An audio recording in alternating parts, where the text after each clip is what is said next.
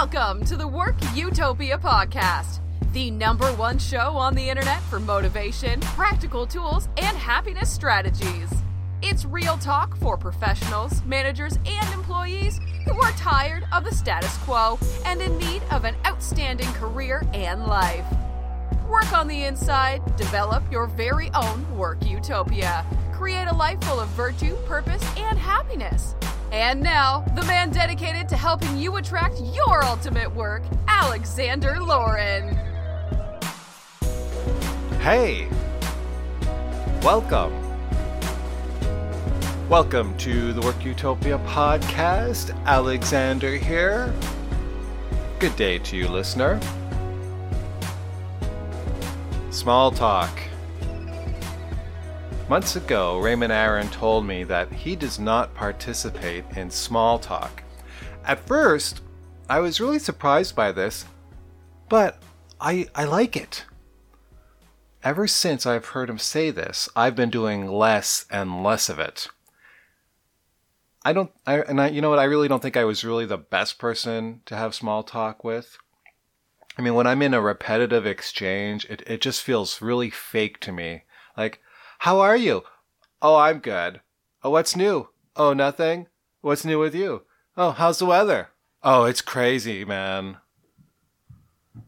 Actually, you know what? I still comment on the weather all the time. The weather is surprising most of the time. Why in the world is the weather surprising? We've all been in it before, right? What say you, listener? Have you not been in the weather? I am sure that I've experienced negative 45 degrees Celsius to the high 30s, or, minus 49 degrees Fahrenheit to 102. I'm sure I've gone through all of these at least once in my life. Weather is surprising. Change is surprising. No, not really. Oh, okay, like if you're there's a typhoon or there's flooding in the street, that's a different story. Yeah, that would be a little surprising. Now that's a topic of discussion with one of your friends if they're currently experiencing a natural disaster, which I certainly hope that they're not. I think that I've heard that small talk is a great icebreaker. Now, I'm not completely sold on that either, but I think it just tends to be the default that we go through when we meet someone new and it's a little awkward. You know that person that you suddenly have to talk to and they're excessively reserved or they have a hard time moving their tongue in the company of a stranger. You know what I mean? You've met these people. They're god-awful lame or boring, and from the top of your head to your toes, it's an immense struggle to have a decent exchange of pleasantries. I've mentioned this before. You're in a room with 10 people, chances are that at least 3 are not going to like you. Now, can you talk to everyone? Can you get everyone to have a nice conversation with you? Well, perhaps if you're in a room with 10 people and they all want something from you, then sure, you'll have some wonderful conversations. If I have a hard time talking to someone, what I do is I scan their body and I see if I can learn anything from them at all that might be a topic of conversation. Like if someone likes sports, I'm really grateful for that because I can normally BS my way with that for a little while. But, what's the point? What's the point, really? What's the other popular notion out there? Like don't talk about religion or politics with people. Now, I would agree with that, to a certain extent. I've had some amazing conversations with people about politics and religion, like especially religion. I mean, these are really interesting topics, from a cultural, ethical, sociological standpoint. Unfortunately, these topics are fodder for the negative person. And there's nothing worse than having a conversation with a negative person. You give them ammunition, and they will just go on and on and on with statements and opinions that provide no value whatsoever. Never, ever get in a discussion with someone negative unless you're really looking to punish yourself. If you're locked in a room with a negative person, just listen. Imagine that your belly is really a happy face and show some sign of compassion for whomever the negative person is bashing. Wouldn't it be nice that if you met someone you can't really talk to and they're just negative, wouldn't it be nice to just walk away from them?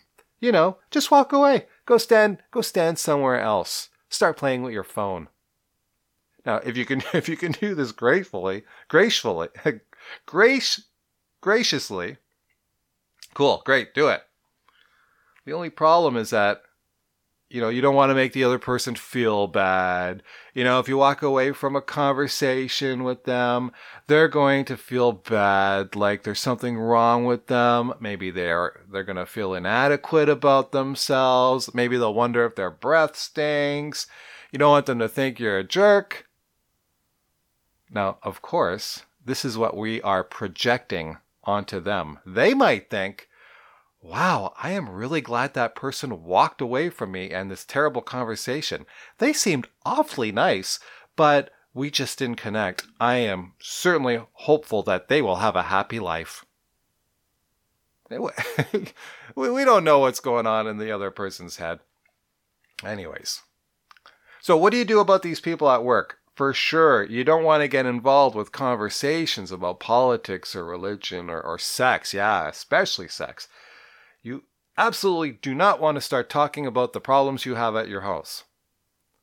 People at work are your friends. Okay, yeah. But perhaps put them on a friendship scale, like a friendship scale of 1 to 10. A 10 being, you talk to them often. They obviously care about you. They care about your well-being. They make you laugh. They're honest with you when you need them to be honest with you. You have no fear in confiding with them. And if you need to, you can call them anytime. Maybe that's a 10. Have you heard about Uber recently? These guys at Uber, they don't seem to have a filter at all. One board member made some dumbass statement about women. Like, he was thinking that he was hanging out with a whole bunch of his buddies. He's gone. He's gone now. A guy, he looked like he was like 80 years old. You think at 80 years old you'd be the wisest person in the room. Anyways, there's another report that goes out about Uber and recommendations on what they should be doing at work. And it was something like, don't drink or do drugs at work with your coworkers. Good grief. Can you imagine the conflict that creates at work? Drinking and doing drugs with your coworkers? Anyways, just a little insanity in the world. Just wonderful stuff for the media to exploit to no end, I'm sure. So when it comes to people at work, I would just really approach everyone the same. The people you like and the people you dislike. Just approach everyone in a positive way. Make the decision to enjoy your life and to talk about the good things in life. Practice happiness. You won't even have to worry about negative people because when you're positive and they're negative, they can't dance with you. When the negative people are down in the dumps, maybe you'll find an opportunity that it'll arise where you can plant a little bit of sunshine in them.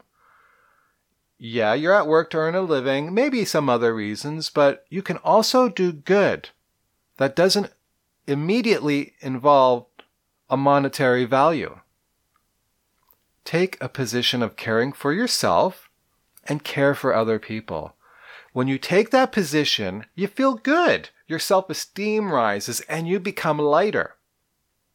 Gossip and negativity at work will make you feel heavy, and that will spill into other areas of your life. Completely useless. Yes? Now, I do my best with the small talk. It's actually easy. I even find that when I write an email, I don't small talk in email anymore. Like, oh, hello, John. I hope this finds you well. Or, oh, hi, Frank. I hope you're having a nice day. Boring. I just get into what I need to say. It doesn't make any difference. Fluff makes no difference. If you practice fluff, you're just going to find it hard to get deep.